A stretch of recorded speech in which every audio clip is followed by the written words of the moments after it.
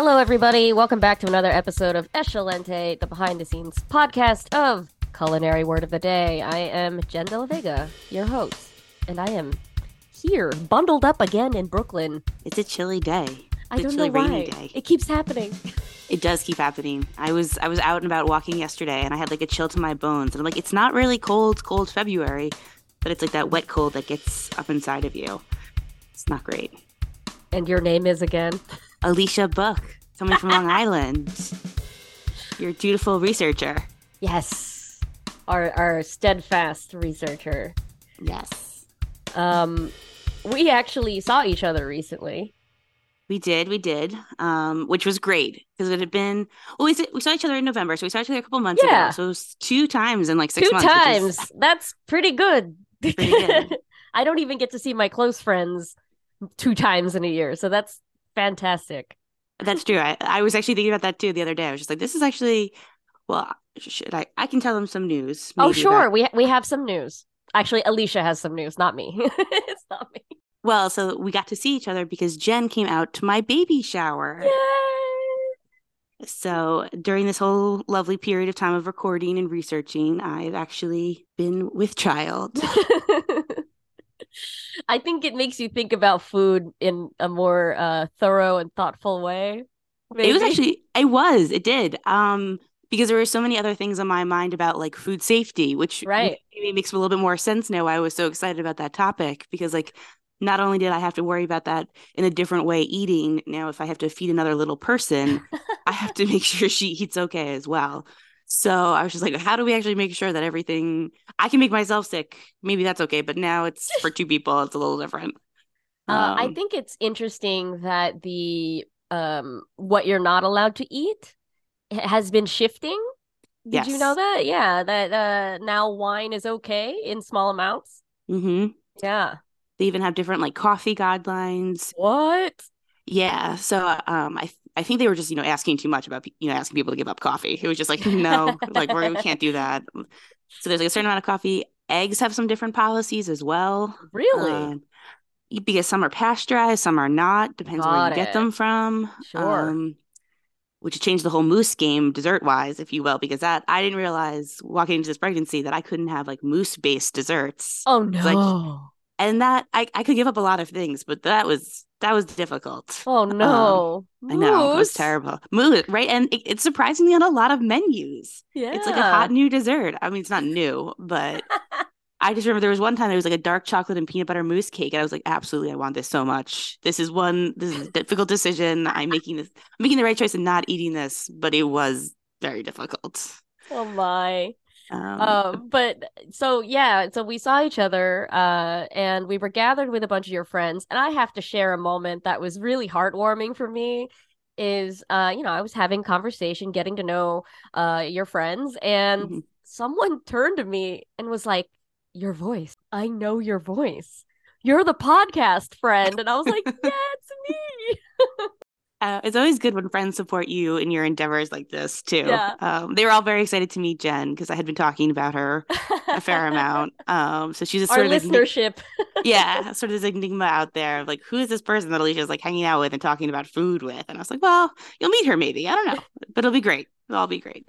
That was a very heartwarming situation. I loved it very much. And speaking of which, we are now just an open mailbox for feedback. If you are excited about something you learned or you tried a technique that we mentioned on the show, please do reply to us either on Patreon, Twitter, or Instagram. Perhaps it's my time to make a Gmail for us. Maybe I'll do that after this show and I'll put it in the show notes. But we love to hear your feedback, especially if you learned something, because that just, helps us keep going. It's always good to know that maybe you made a difference in someone's culinary pursuits. Yeah. Yeah. And okay, so we actually only have 2 words to discuss because in our planning of season 2, it was, not sets of 3 completely. So it's all right. We have 2 words to discuss. Today they are Finnish and leftovers, which are perfect for the end of season 2, I think. I agree with that. I think just the 2 words to sort of finish off your meal, if you will. I Ooh, had to figure out how to make wow. some weird pun in there. I probably could Wow. have done a better one though. So But good. So good. And so, yeah, just to remind you, season two was a collection of basic cooking terms that are in order of how you would encounter them in the kitchen, or theoretically. Sometimes there are exceptions, but it's great, appropriate. We're finishing with Finnish and leftovers. So, yes. Alicia, please hit me with your questions. Well, so Finnish, I thought was an interesting one while I was researching because it was a little bit more difficult than I thought it was going to be. Yes, Because there's a lot of different meanings to finish a meal. One, you can stop eating, and completed. then You have complete completed immediate, your feeding process. which interestingly enough led me to a lot of diet culture things. Oh, interesting. Yes, and I was like, this is not the path I want to take. But I Mm-mm. thought for non-English speakers, this word might be a little difficult in that sense, just Yeah. because I was like, this is taking you off a completely different path. And then there's the more culinary sense, or I guess culinary sense Mm-hmm. of what do you do as a last minute touch to a meal? Is that an appropriate way maybe to think of it? Yeah, that's a great way to think of it.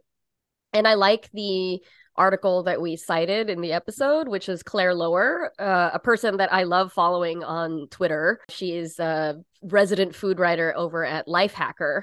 And she makes this big distinction between finish and a garnish. So garnish is to make something look cool, or like, the decorative element, and to finish is adding a flavorful element. So a finishing touch is where that comes from. That phrase is finishing touch. I think, just anecdotally, as a food writer, I've just read that's how we finish things. Like, at the end of a recipe, you finish with the last few ingredients, or the finishing touch. And no one has actually stepped back to write about that one particular tick that we have when we complete a recipe or write recipes. It's fascinating because I see the language used everywhere. It's just nobody explains it to you. And that was a little part of like the problem I encountered was like you could see it everywhere, but if you didn't know or grew up around hearing the word, you wouldn't Mm-hmm. necessarily know the finishing touch part of it. Yeah. So, And I think people conflate finish with garnish because, we haven't really teased them apart, because in a lot of people's minds, they're the same thing. But as Claire says, they are two distinct actions.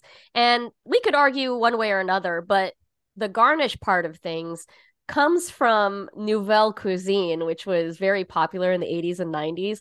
Like, you might remember this from any 80s movie or Brat Pack movie where fancy rich people are eating at a country club. yes, Yeah, that kind of food where there's a parsley that is not meant to be eaten. pretty You know what I parsley. mean? Yeah, like the curly parsley that's just there and it's not Yep. actually part of the dish. That's a garnish. And I feel like I also have like pictures of like cookbooks from like the 80s and 90s that are like very over stylized with the Yeah. covers and stuff like that. Am I correct in that sort of genre? Definitely. That is Nouvelle Okay. Cuisine. And if we're looking at like more of the definition of that stuff, like there's like this formula. It kind of has this like 10 commandments. The rejection of excessive complication in cooking. Cooking times are greatly reduced to preserve natural flavors. Use the freshest possible ingredients. A shorter menu, stronger marinades. Heavy sauces are replaced by fresh herbs. It's fascinating. It's very, very French, but also very 90s. Like, paying close attention to dietary needs it was a relatively revolutionary thing then. And I kind of love these days, though, that we are making a return, or that it never left. Provincial cooking has never left, but like large format cooking is equally as valid and delicious, and deserves a finish as well. I probably at some point will need to explore those topics a little bit more because Yeah. they're already slightly over my head, but I think they'd be interesting to in later seasons when we delve into some of that stuff. Yeah. That'll be kind of cool to get into. But yeah, finishing is something that's kind of, it's a cool way to flex your culinary knowledge in the kitchen, and it's a great way to use up stuff as well. To use up stuff. That's Yeah. great. If you have a bottle of oregano, dried oregano, that is like the last little bit, and you don't quite have a recipe to Mm-hmm. finish it off, well, you could make your own little spice mix or flavored salt to finish dishes. Interesting. Yeah, just get a little ramekin, crush Mm-hmm. up that oregano leaf, add like a few pinches of salt. There's some finishing salt for you. Interesting. I was actually at a place recently, it's a ramen place in my town, which is pretty good. And they have like a little ramekin of spices on the table. It's like that and I think Aha! sauce. Yes. And I got like a rice bowl or something like that. But the spice blend, whatever it is, we've ordered it, we've gotten it delivered here, and it's not as good because I'm like, it's that spice blend. It's the thing, like, it's to throw that spice blend on the end. I don't know what's in it, but it makes it so delicious. I It's a have a finish. It's I a have a good finish. guess. Yeah, I have a Yeah. guess of which one that is. It might be Shichimi Togarashi, which is Japanese seven spice, which is something you can get in your pantry and have on hand. Ooh. Furikake is another finisher, which is seaweed, bonito flake, sesame seed. Lovely. Okay. It's definitely like a mix of different ones, and I do not have the palate to tell you, or the experience, maybe is the better word to tell you. But it's actually it's one of the first times I've encountered a spice blend on the table at an Mm. Asian restaurant. It's interesting. Restaurant culture versus home cook culture is interesting because I think there is a level of ego and control that chefs want to have Hmm. over their dishes, and some people will get insulted if they don't like if you don't like the way they finished something. But other places might give you the opportunity to do the finish Hmm. yourself at the table, which I find fun and interactive. And I think actually when we were talking, or we have looked up ramen, we're probably going to talk about it at some point. And I Hmm. think that was one of the conversations about ramen was, does the chef finish it or do they let you finish? And different places have different opinions and styles and stuff like Yeah. that. We can save that for another day because that gets a little more complicated. So, Definitely. but it just, Definitely. but I did not put two and two together until we were having this chat that I was like, I had a finish on my table with Yeah, a you little bit of did. spice, a little bit of spice blend, and it really did make a little. The dish was fine on its own, but that little extra kick Mm-hmm. brought it to life. There you go. That's what a finish is. Well, so I have to ask though, what is your favorite way to finish a Oh dish? my gosh. There are many ways. The Hmm. funniest way, I will say, is to salt bay something. I don't know what that means except You that don't like know what salt is salt bay I hear Salt Bay and I think like, oh, is Salt like your best friend or like your love? Like, and that's like you're hanging out with Salt Bay over there. Like, there that's my instinct right now. there was an internet sensation for a time who was a chef, steakhouse owner, who has since opened many locations of his steakhouse. And he had a lot of viral videos of him finishing large tomahawk steaks by he had a handful of salt, like Maldon salt, in his Hmm. hands, and he would lift his elbow over the steak and then drop like the salt down the length of his arm, and it would be this like hilarious sprinkling of salt. So he was referred to as Salt Bay for a long time, and he is still doing that. It's the funniest way to finish a steak, but there are better ways to finish a steak. I mean, salt is always going to be good if you keep an eye on the salt content as you cook and Hmm. as you've tasted. Adding more salt when it doesn't need more salt is would be too salty. But there are other ways to finish things. So with compound butters, Hmm. something is very hot, like mashed potatoes. You Hmm. make a little divot with your spoon, and then you put a little compound butter in that little volcano top, the Oh, delicious. caldera of butter. I love that. I love that. Yeah. Other things like a fancy olive oil. So, say you've sauteed some vegetables with avocado oil. You can add another flavor dimension by finishing it with just a tiny drizzle of a differently flavored olive oil. So, that's why most cooks will have an everyday cooking olive oil, which you can use on high heat preparations, or a really fancy finishing olive oil, which is a little bit more expensive, but definitely more flavorful. Is there ever a time when that olive oil though can contradict the food? Oh, Like, yeah. yeah, like you can make the wrong choice They putting can different olive. clash. Yeah. Okay. But Right. you must know your ingredients in your house, so you must have tasted them before you use them, hopefully. Yeah. We'll just I hope. definitely. Yeah. Totally. Totally. I Totally. hope. Totally. Well, hopefully, if you're buying expensive finishing olive oil, you're not going to waste your money on something that you don't know. Yeah. Maybe that's a better way to think about it. Though There I are don't know. wonderful places that will let you taste the olive oil before you buy them. So like places like a filling station. I don't know if you've ever seen that store where they have large jugs and then you can fill your own little jar or bottle. Those places are also much more sustainable than buying different bottles and recycling them. You just bring back the same bottle and use it over and over again. That's really nice. Nice added effect. Yes. I mean, if we can be a little bit greener, we're going to try to be a little bit greener. Try. But back to favorite ways to finish a dish. Alicia, have you done this or have developed a favorite way yourself?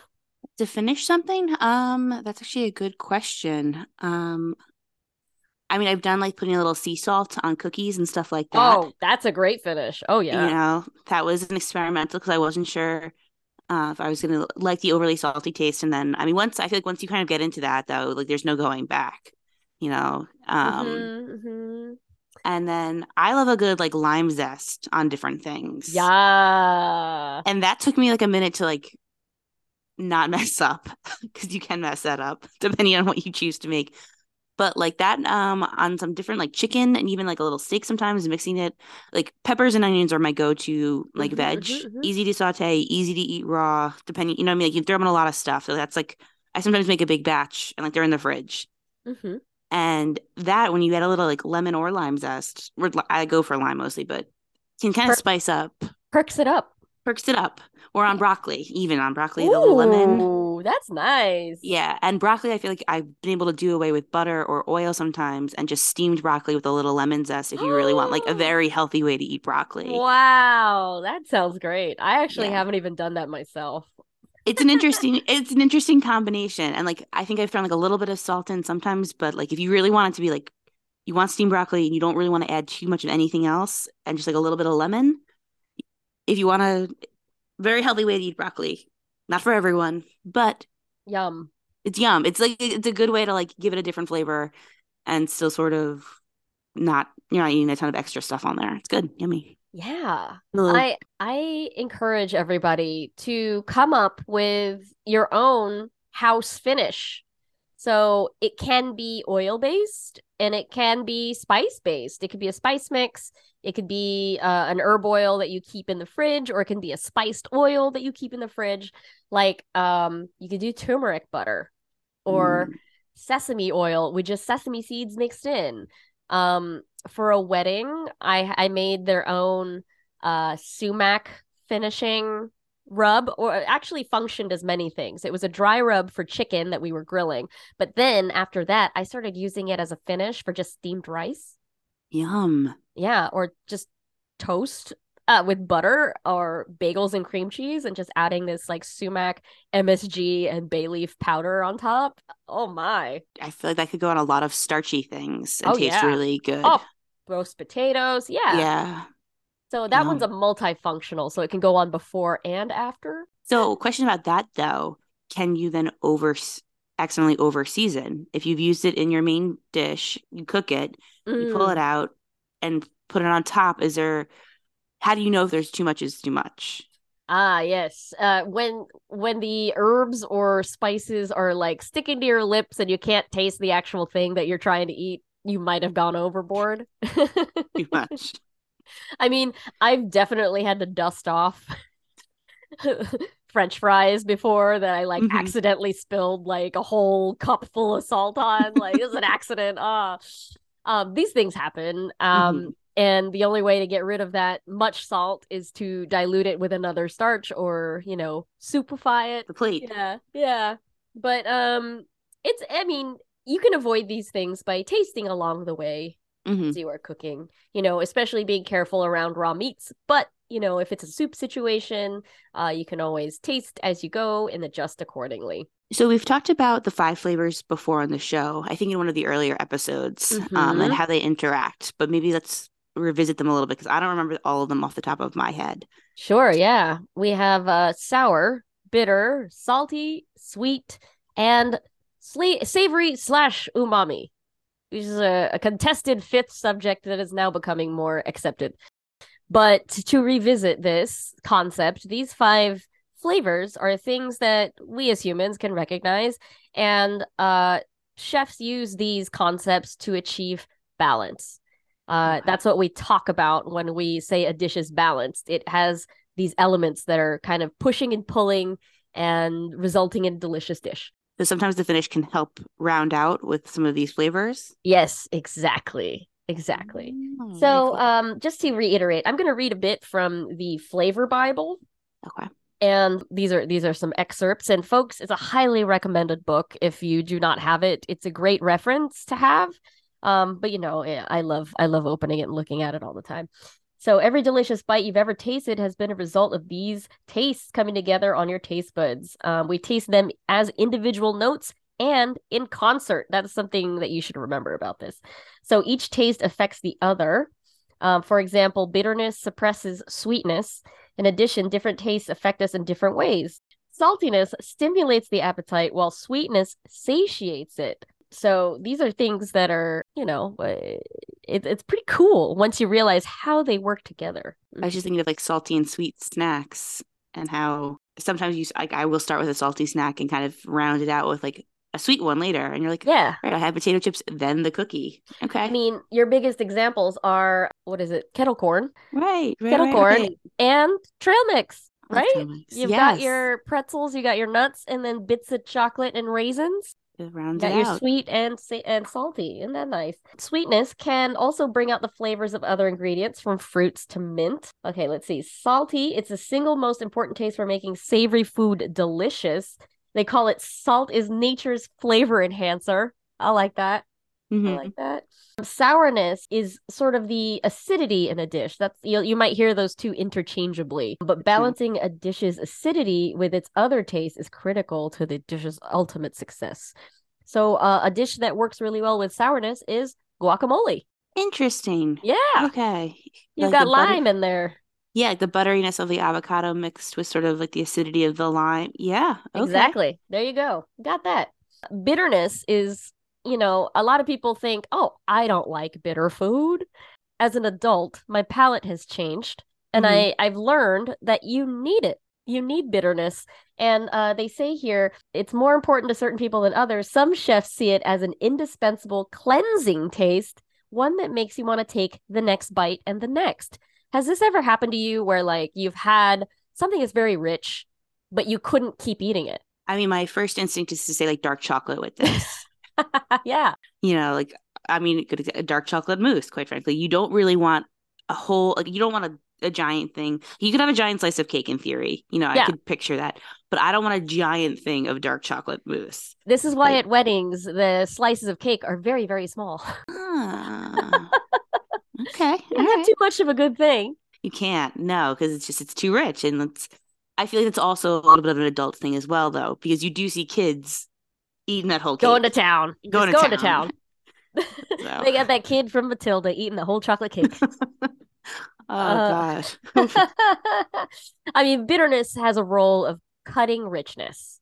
And that makes you want to go back for more. And we might not know that's happening in the dishes, but as a person who is now, making food for other people, it's something that you have to consider. Is there like a dish that you can tell us that, like, off the top of your head, that we eat a lot of that we wouldn't realize like that's what's happening?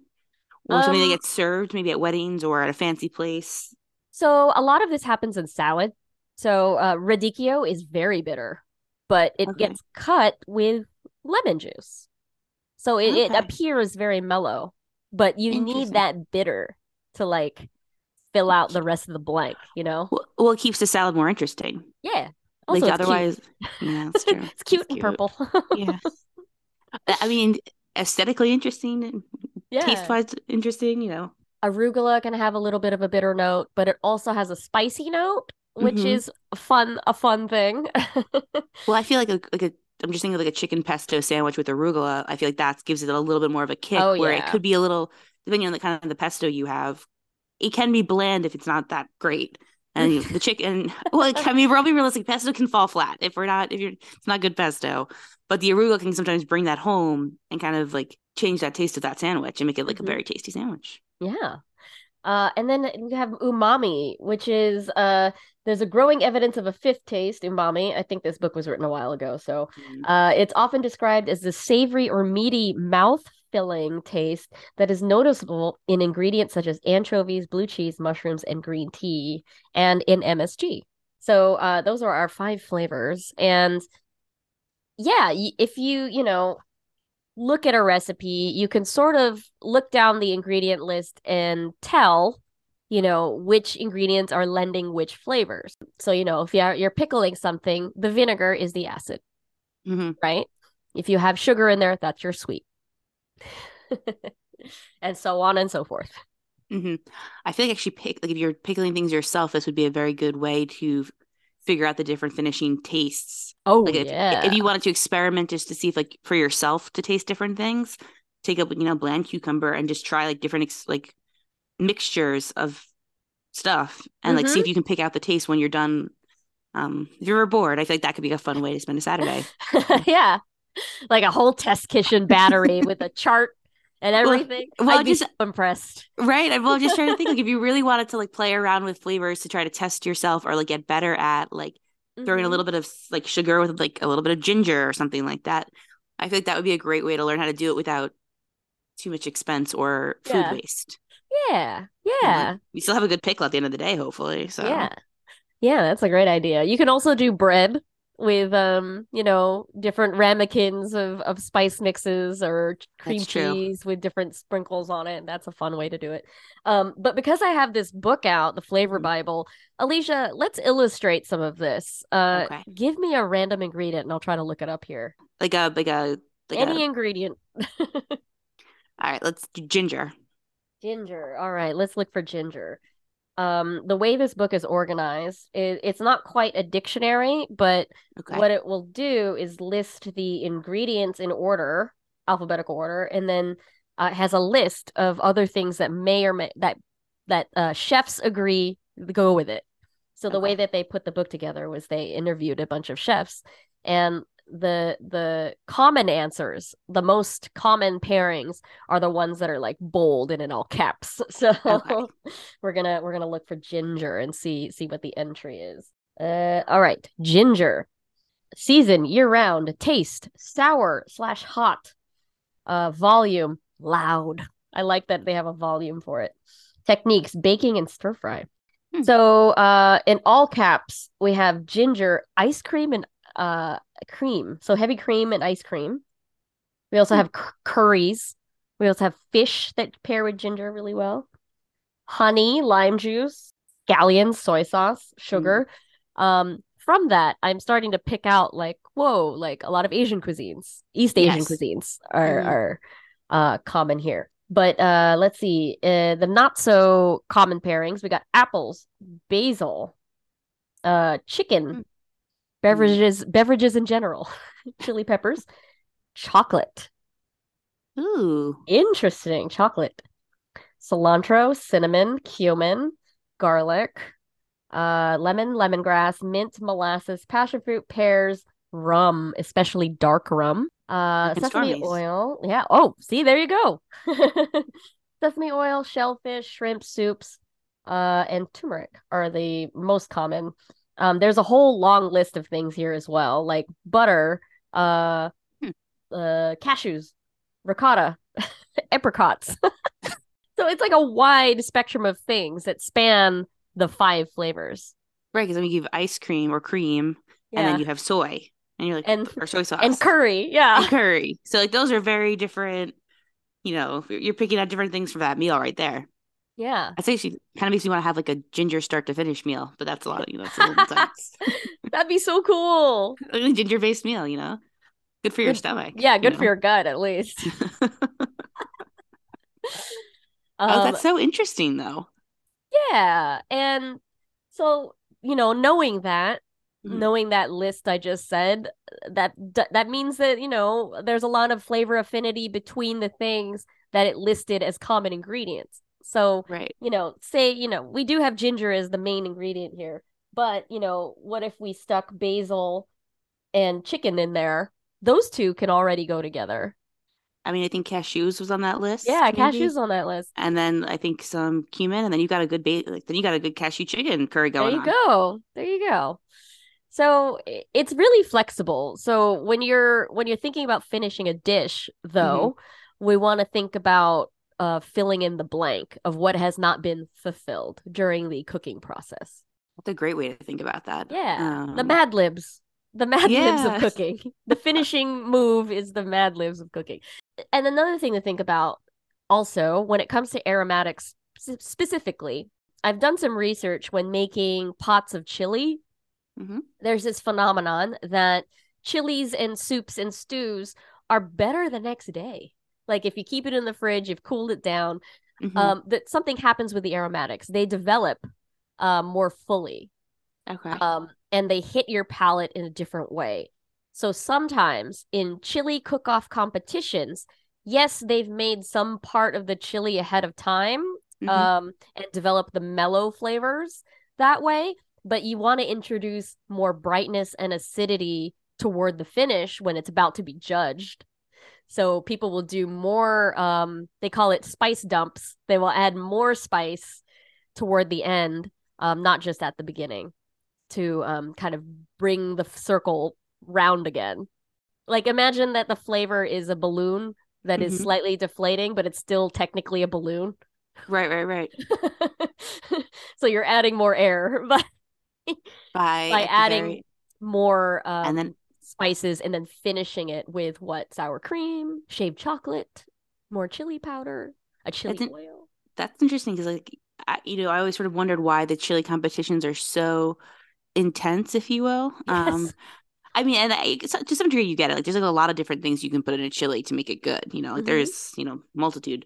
But it does seem a little like, all right, this is multiple state fairs, which we've talked about the state fair cuisine a little bit. So that did come up once or twice as a chili. But that makes more sense if there's like not only are you cooking with X amount of ingredients, but there's also like a last minute technique that you can do to change it up. Because that's a very interesting way to go about a cooking competition. I mean, that's technically finishing. Yeah, and that's so interesting because that's like a little sneak attack at the end, and like that's where you're. That's like where you're real, like those cards you hold close to your chest. Like that's where it really sneak comes attack. in. Yeah, I like that. The sneak attack. Oh man. Yeah, but that's the overview overview of the 5 flavors that register on the tongue for our listeners. So I feel like we could also maybe round this out with what are some of the more interesting or unusual combinations that you've used yourself maybe, or you've come across that maybe somebody at home would be like, oh my gosh, I could never do that. Or like, that sounds so wild. Like, honestly, actually hearing putting chocolate into the chili sounds a little wild. Ah, yes. But now that I heard like the list of ginger stuff, I'm like, okay, so like maybe there is a bunch of stuff in chili that like the bitterness with the chocolate could like meld together a little bit and they could round each other out. Yeah. Is there anything else that kind of comes to mind that falls into sort of like a fun and unusual category? Well, a concept that I've sort of adopted in a lot of my cooking is when I look at a recipe and I see lemons, I think about other citrus that could possibly take its place. So, like family members. So if we have a chili recipe with a certain kind of bean, what can I switch out there? A different kind of bean. They may vary in cook time, but this is where you get into recipe development because you are experimenting and throwing spaghetti at the wall, sometimes literally. But it doesn't feel impossible to switch out, the lemon and hummus for a lime or a grapefruit because you'll get, different notes. You're going to get a different aromatic compound from the lime. You're going to get a bitter note from grapefruit. And I think that's so much fun. Yeah. That's like the beauty of cooking, I think, too. I mean, you have to get to a certain, I think, confidence level to get there. But it is like an interesting way to think about like how the different finishes will affect the food in positive and negative ways. Yeah. And I do love finishing fish and similarly my hummus bowls with orange zest. My zester is my friend. I never waste zest anymore. Even though a recipe calls for just the juice, I'm going to zest it into a plastic container so that I can keep that for another dish. Never waste the peels. You can also have great cocktail garnishes with that. True. Yeah. It's funny. I made like Madeleine cookies over the holidays. Yum. And called for, a citrus zest, and different recipes called for like lemon or orange. So, and I think I ended up using like a little bit of lemon, you know what I mean? And I tasted the cookies and I was just like, just not enough zest in here. Like this could have had like a little bit of juice in here, and it could have, because it was just like they're hard and easy cookies at the same time. But you can get the cookie, you can make it, and it's a good cookie. It's fine. It's a suitable Madeleine cookie. But it's not like, ooh, I'm like loving this. Like it'll, if you have it with some coffee or tea, it's fine. And I had someone taste them. They're like, wow, this could have really used like a little bit of lemon. And like tried to be very nice about it. It's like, there is lemon in there. She needs a lot of lemon. She needs more lemon. More lemon. More. And maybe even like at the top at the end, it's sprinkled on top. And that really is it, like the extra kick instead of. That is one thing you could do with baked goods. You can put your excess lemon zest in some powdered sugar. That sounds delicious. Yeah, and then you have your little seasoned sprinkle. Yeah, a finishing lemon zest. There you go. Just make sure it's not clumpy. Just right. Gotta sift that. Make sure, because otherwise you're just eating lemon cookie and not in the way you want a lemon cookie. Let's see, unusual. So I don't know. Unusual is such a hard term for me because I don't think anything is impossible. That's a great way to go about it, though. But one thing that I do like looking at a lot is cheese pairings, because that's where you'll get a lot of radical flavor combinations. Like my favorite interesting combination is blue cheese with dried cherries and dark chocolate. I've been mentioning a lot of dark chocolate so far, but it is one of my favorite flavor combinations I've ever had. I feel like dark chocolate is an interesting base almost. Like there's a blandness to it. It's not bland by any means, but it's a little bit of a palate cleanser, I think. Yeah. And then so you can pair it with a lot of interesting things, and it can still hold its own, but also enhance other things. Yeah. That's probably why you see so many different variations of dark chocolate, like sitting in the supermarket. Like you've got chili hot chocolate, orange. I've seen ginger dark chocolate now that I'm thinking about it, actually. Yeah. Dark chocolate potato chips. You know what I mean? So it's an interesting, I think I'm not surprised that we can come back to dark chocolate. I guess is maybe I'm not unhappy about it either. Like if we're all being more realistic. Oh boy, we're gonna have to delve into cacao later on the show sometime. It'll be a big one. I think that it's a whole episode right there. Yeah. So. All right. Let's go on to our last word of the season. All right. How do I feel about this? I don't know. Oh my gosh. It is the biggest word, but also the smallest word. Like, yeah, it's such an easy concept, but also so large to me. So we're talking about leftovers. Yeah. Which is, I agree. It's a big and small topic, because the funny thing is leftovers also has different meanings in different places. Yes. Which is like one of the things that, like, when I was researching, I kind of found different cultures treat leftovers differently. Which, and I'm not sure, and I found, so this is actually one, I'll do like sort of anecdotally, one contradicting thing that I kind of found was that, so American portions are bigger comparatively to other places. Yes. But we also take doggy bags home. We take leftovers home with us. It's not unusual. It's almost encouraged, if you will, depending on where you are. In other places, this is not as encouraged. I don't know this personally. I haven't lived in a place, you know what I mean, that or gone out to eat enough in other places where I would take things like back to a hotel room. So I say this, with some, I guess, trepidation, but so I thought that was sort of an interesting concept of, like, is the concept of a leftover from a restaurant like an American concept to a certain extent? Like, are you, when you go out in other places? I don't know. I'm asking this maybe to Jen, to maybe our listeners, if you get a smaller portion in other places, does it look weird or something like that to take it home with you? And I think that was like another added layer to leftovers, if you will. Yeah, that's a good thing to bring up.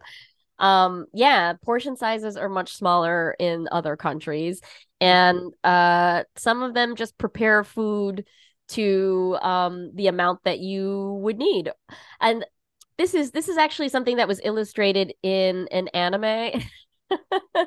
I have been researching and watching a lot of food-based anime or Japanese animation, and there's this show called Wakako Zake, and it's 2 minutes only. Every episode is like 2-3 minutes, and it's about a 26-year-old woman who has worked all day at her job and goes to a restaurant, enjoys it, and then sighs. Like nice. Oh wow. But what you notice when you watch this is she eats really small dishes. So it's like Hmm. half of a salmon fillet or a little bowl of edamame. And in the live action series, she goes to multiple places. So dining at one spot is kind of a cultural thing, I Hmm. think, in the West. Um, but around the rest of the world, even like in Spain, tapas, you can go to multiple places in a night. And Hmm. so the concept of a doggy bag doesn't really exist because everything is so much smaller. Right.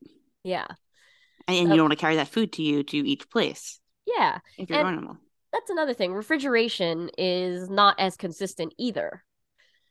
Because it's electricity. It's a big ass appliance. Yep, it is to store whatever you're going to store in there. And if it's not the most important, if it's not imperative things that you're eating every day, it doesn't need to take up room. Mm-hmm. This is a really funny cultural thing that I discovered about Los Angeles. Hmm. I grew up in California, spent, my high school period of my life in Southern California, but I've never rented an apartment in Southern California. And so it was really funny to learn from my friends who are moving back and forth across the country that refrigerators are not standard. They don't come with apartments now.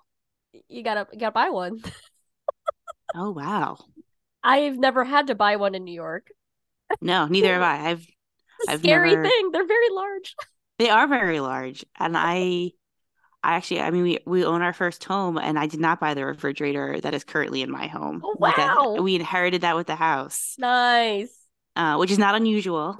But we've lived in, I mean, between New York and Long Island, we lived in 4 apartments, and we've never bought a refrigerator. But Yeah. dishwasher once, but that was appropriate. So we have this concept of leftovers because we have somewhere to put them, Right. which is really interesting. And it's not to say that leftovers don't exist in these other countries or other spaces. It's just that they are treated differently. So Hmm. like for example, day old rice. Like my family has been known to keep rice in the rice cooker all night Hmm.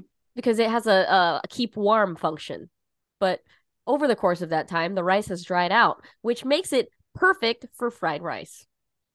And Which I think so, I think we've talked about the fried rice yeah, before. Yeah. yeah, there's this functional use of the leftovers, like never wasting it, but Hmm. it has another life, which is interesting.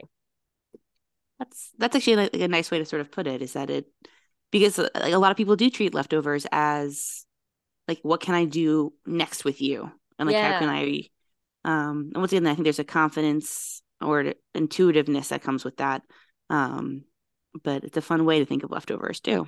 Yeah, I think it's a really internet age thing so there's a distinction now because leftovers is this like very large family of things. Like it Hmm. could mean various types of leftovers.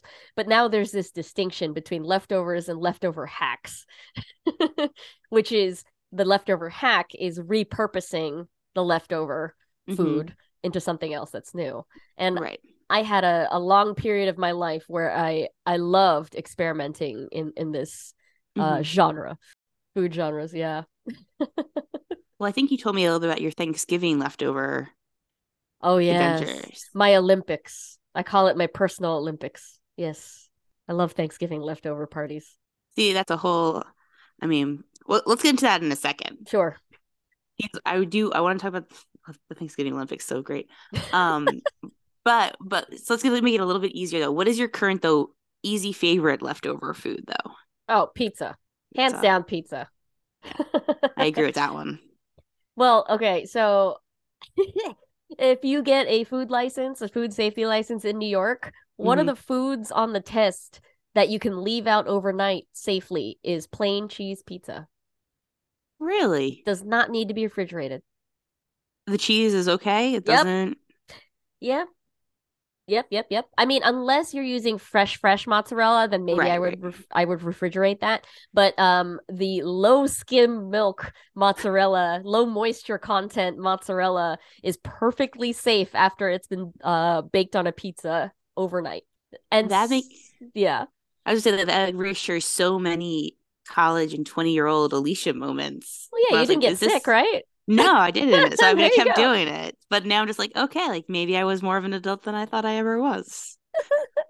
So knowing that though, I have very much accidentally left pizza out overnight many times that has Mhm. had pepperoni on it or like sausage, and I still ate it, We're and I still didn't probably, die. yeah, probably fine. I think pepperoni is much safer when it's completely dried out and crispy. So there's no like water activity happening. That's like the one thing that people are afraid of is the water activity that can create bacteria and Got it. encourage mold growth. Yeah, But I will eat a day old pepperoni pizza that has been out on the counter. fair enough. Fair enough. I just learned about the cast iron pizza cooking, reheating, which I did not know about. Oh We could yeah. delicious when you take a cast iron pan, cut like a couple of drops of water, and then put your pizza in there and to reheat it. It's changed cold pizza for me. It's changed day old pizza for me, to be perfectly honest, which I was never a huge fan of because I don't like love cold cheese like that. I'm just like, Yeah. it's not my, it's delicious though. If anyone's out there, you got some pizza sitting in your fridge or on your counter, depending on what you did last night, you know, try it if you have a cast iron pan, or I think it works in a frying pan as well. But I don't know if Mhm. it's as good. But a couple of drops of water and you just heat it up and it gets crispy and melty and cheesy in a way that the microwave could never give you. No, the microwave steams the crust too much. Yeah, and it gets And if you rubbery. if you overdo it, yeah, it's rubbery. Yeah, and I over Okay. well during this pregnancy I have to I cannot eat the leftover pizza because you have to be careful about that even though it's probably Mm, fine. So I have to make sure everything is steaming if it's a leftover.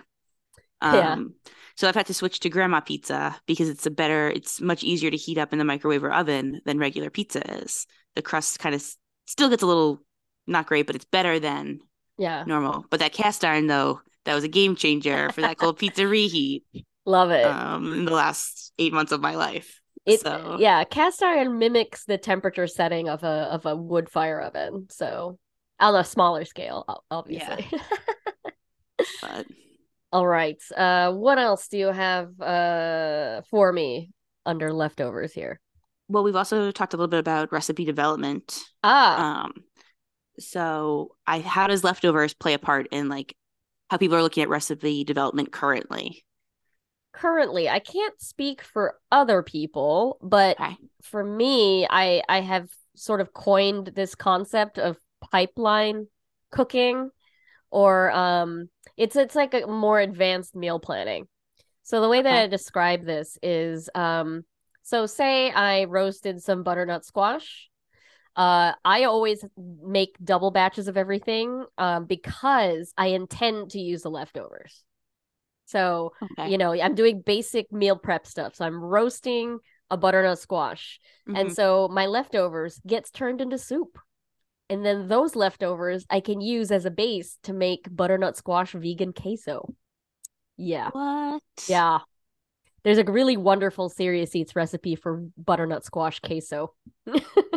That's like a good one to know, like a Yeah. good vegan queso recipe. Ooh, okay.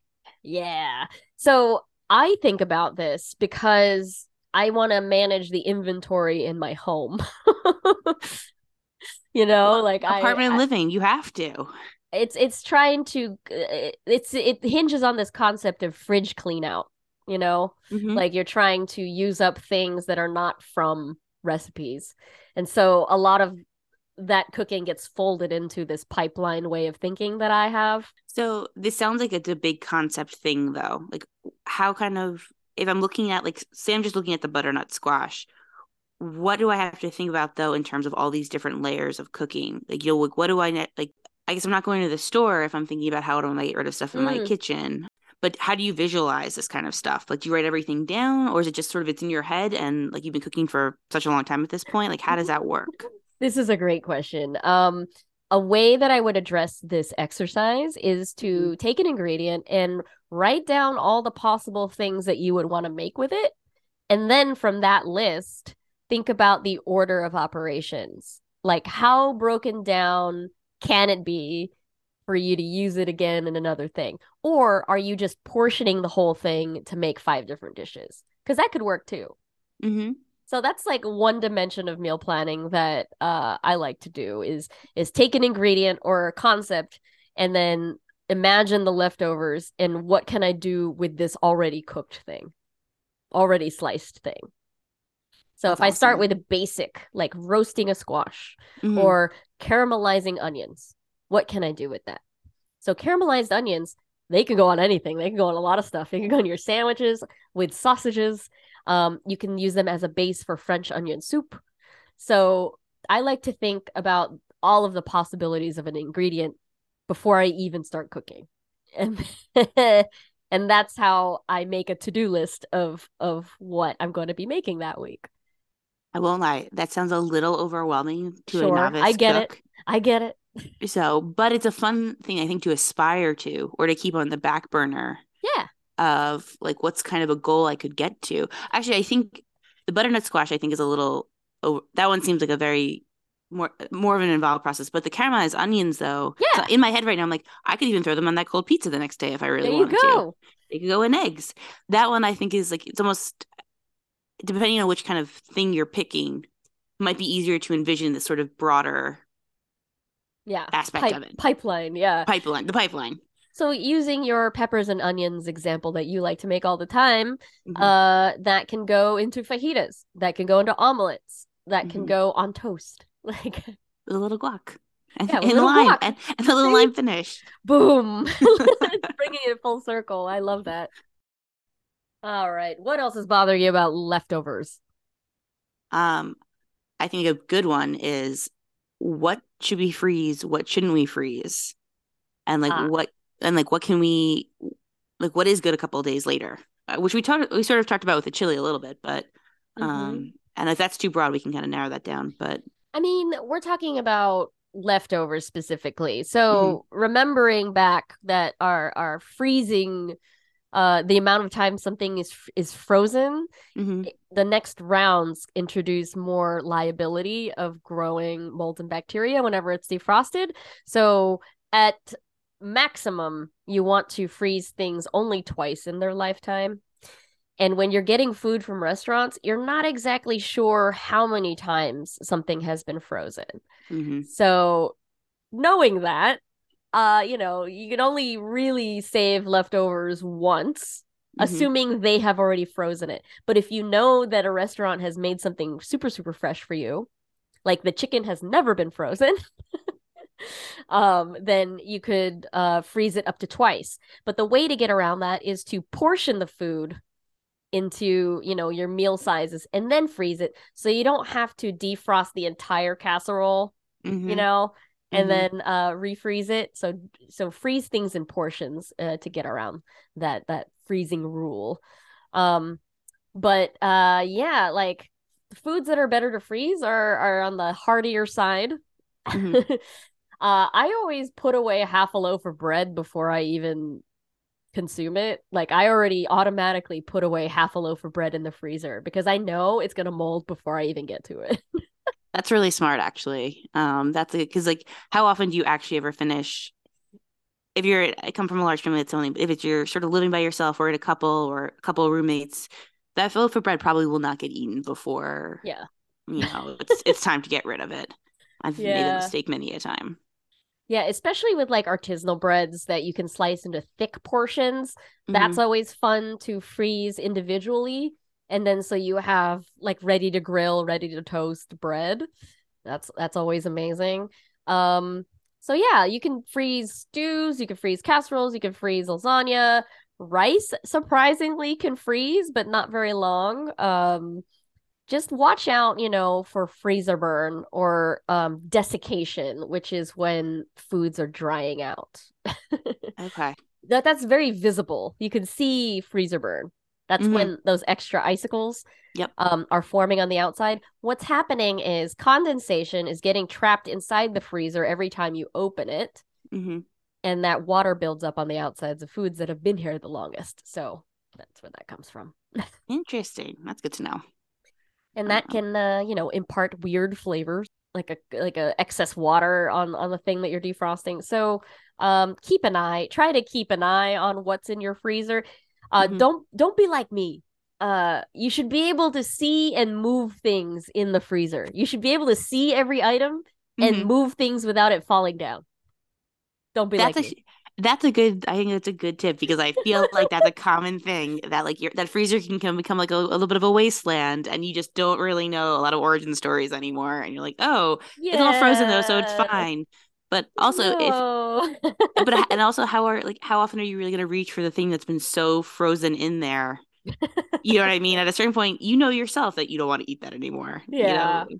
It's always good to do a freezer clean out on a regular basis. And the reason why you want to be able to move things is air circulation, so that things do get frozen thoroughly and it's not like half melted or something like that. So I've reheated different things at different times, but I don't always know if there's like a rhyme or reason to why some things are just more adaptable to being leftovers than others. Like, do you have any insight into why some things like reheat better than others?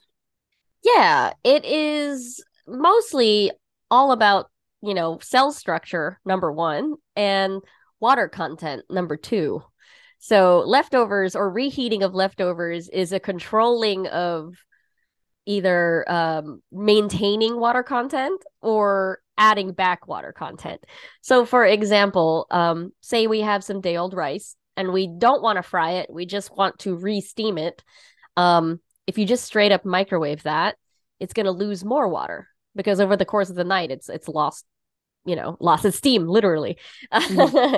So one way to rehydrate or revive leftover rice is to spritz it with a little bit of water and then microwave it, and it will be just as steamy as it was the night before.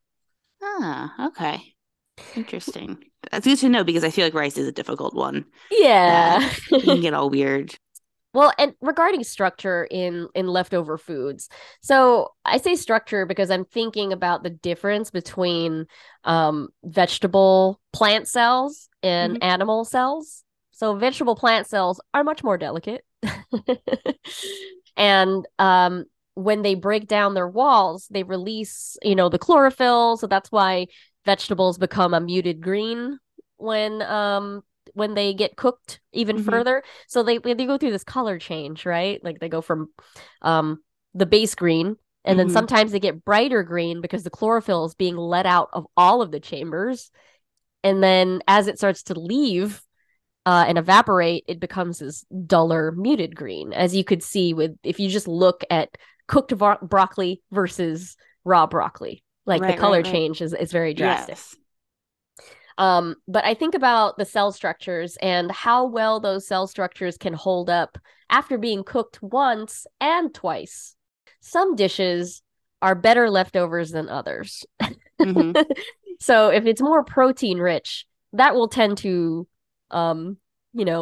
retain its cellular quality than like, steamed vegetables. Makes sense. Yeah, there's a shorter shelf life for things that have more sensitive cell structures. What is, though, the preferred way, though, if we're going to reheat different things? This is tough because I grew up with microwaves. So, like, my vocabulary in the beginning of my life was mostly microwave. But now, as an adult and a professional food person, I do not own one. Wait, you don't have a microwave at all? No, it didn't come with my apartment. That's true. Those don't come with the apartments. You generally have, well, that's a mix, but I'm not gonna go out and buy one. My preferred method is the oven, mostly because I am defrosting things afterward. I'm using the oven for many other uses. I'm not just reheating leftovers. It's always like the first thing that I do in the day because I always like to eat my leftovers first. I don't know. That makes sense. Yeah. I don't have a lot of traditional breakfasts. I eat a lot of leftover breakfasts. Fair enough. I mean, in theory, it's the freshest leftover. Yeah. Yes. Right? Yo, Alicia. Yo, that was like the biggest argument for having leftovers for breakfast. Like, stop the presses. That was awesome. Yes. But yeah, I use the oven for things that need to keep their moisture. I put foil over it so that it'll steam itself back to life. If it's like a bread product or a pizza, then it will be uncovered in a cast iron because they get so hot. Dumplings are complicated I love dumplings, but the only Hmm. way you can really reheat those is back in the steamer. That makes So sense. Yeah, I feel like they would fall apart, right?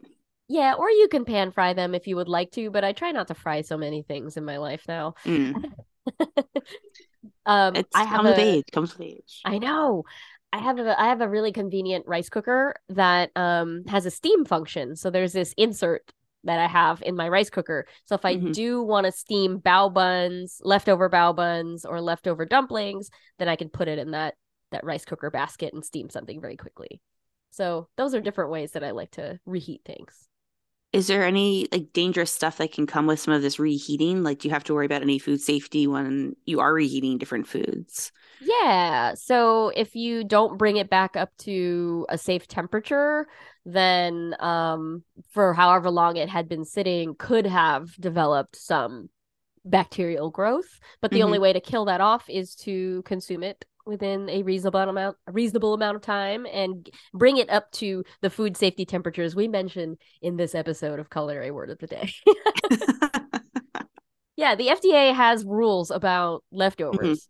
Perfect. Um, you can, you can exercise some flexibility around them if you know who made the food. Right. You know if you made the food, you should trust yourself Yes. and know how good or bad the ingredients were Hmm. before you even cooked with them. Hopefully. Yeah. And then from there, gauge how many more times you can have this thing. Right, right, right. I mean, I like the idea of the portioning out things after you make something, I think is like a brilliant idea to make sure Mhm. that like it's not you can have 5 meals out of it instead of trying to reheat something and eating it too much food at one time or reheating a giant batch of chili perhaps too Yeah. many times. Plus, it stores better when they're individual. It does store better. It does. It's much easier to Yeah. move around that freezer, quite frankly, or the fridge, wherever you're storing it. Okay. Well, that was a lot to say about finishing and leftovers, and I'm It not was. surprised. That's true. Leftovers, like we said, is it's an important topic. It's a very It's important topic. and after you've gone through learning how to cook all these different meals, stir frying something perhaps, and then checking to make sure it's safe to eat, you know, and then doing all the other things, it's then you put it away because stir fry is actually one of those great things to have as a leftover. Oh yeah. Um, Oh yeah. Rice bowl. Oh, mhm. love. What else would leftovers? I don't know. There are many ways. Noodles. You could just boil some noodles 3 minutes and you got a leftover stir fry with that. Awesome. So good. So good. Yummy. Well, that concludes season 2 of Culinary Word of the Yeah. Day. What? What? I That's can't believe we did wild. that. I know. I know. That's so nice. It's great to reflect. It Yeah. really is. Because it's been a long project coming, and we are very proud of Yeah. uh of of all of you for listening. Yes. Thank you. Thank you. Thanks for putting up with us. I'm Well, kidding. hopefully somebody out there has made a great meal in the last couple of months or couple of weeks. Yeah, That would be very rewarding to know that that somebody's. would be very, very rewarding. So please let us know Mhm. via social media, culinary WOTD, or on Patreon /Randwiches. But let's talk about the future, Alicia. So you have some life changes that may or may not have an effect on our production, which is fine because we have a little project that we wanted to do before we get to season 3. And so Yes. we're calling it our season 2.5 mini series. I think that's what I've called it in the file folder. If it's in the files, it shall be named. That's so shall it be. We're gonna do a little mini series about our favorites: salt, sugar, and pepper. So these are gonna be a little bit more involved. We will do these shorter definition episodes, but I think each chat will be dedicated to a single subject because it's so wide. Yes. Yeah. I mean, now after our leftover conversation, I'm just like, definitely we could devote one episode each to salt, sugar, and pepper individually. They deserve it, quite frankly. Yeah, I They mean, deserve their own episodes. everyday staples for every culture, I think. So, I mean, I think that's like the best way to think about it is that they do touch every culture and they all have their own very fun histories. oh yeah. You know, at different times, some were valued more than others, and then Oh some were yeah. disregarded. That's a little bit how this all started too, was Let me give you a taste. Let me give you yes. a little taste. The word salary comes from Roman military, where they were paid in salt. Wow. Isn't that nice? It's delicious is what it is. Hey! Oh, Alicia's getting better and better with these singers. It's time and practice. Well, folks, thank you so much for listening to Season 2 of Culinary Word of the Day, and we will be back in a couple weeks with the first installation of our mini-series. I believe we'll start with salt. Yes. Yum. Yeah, but please give us a few weeks in between each episode of the mini-series, because we're also going to start organizing for Season 3, and so that's going to take us a little bit to organize, put in order, do our research, and perhaps add a new member to the cast. Aw. I'm excited. Yeah. I'm so excited. I there just might be more background noise. I just can't promise that there won't be more background noise. Which is fine. That's real life. I'm okay with some cooing and wah wah. Anyway, thanks everybody for listening to us, and we'll see you again soon with a new episode all about salt. All right. Goodbye. Bye.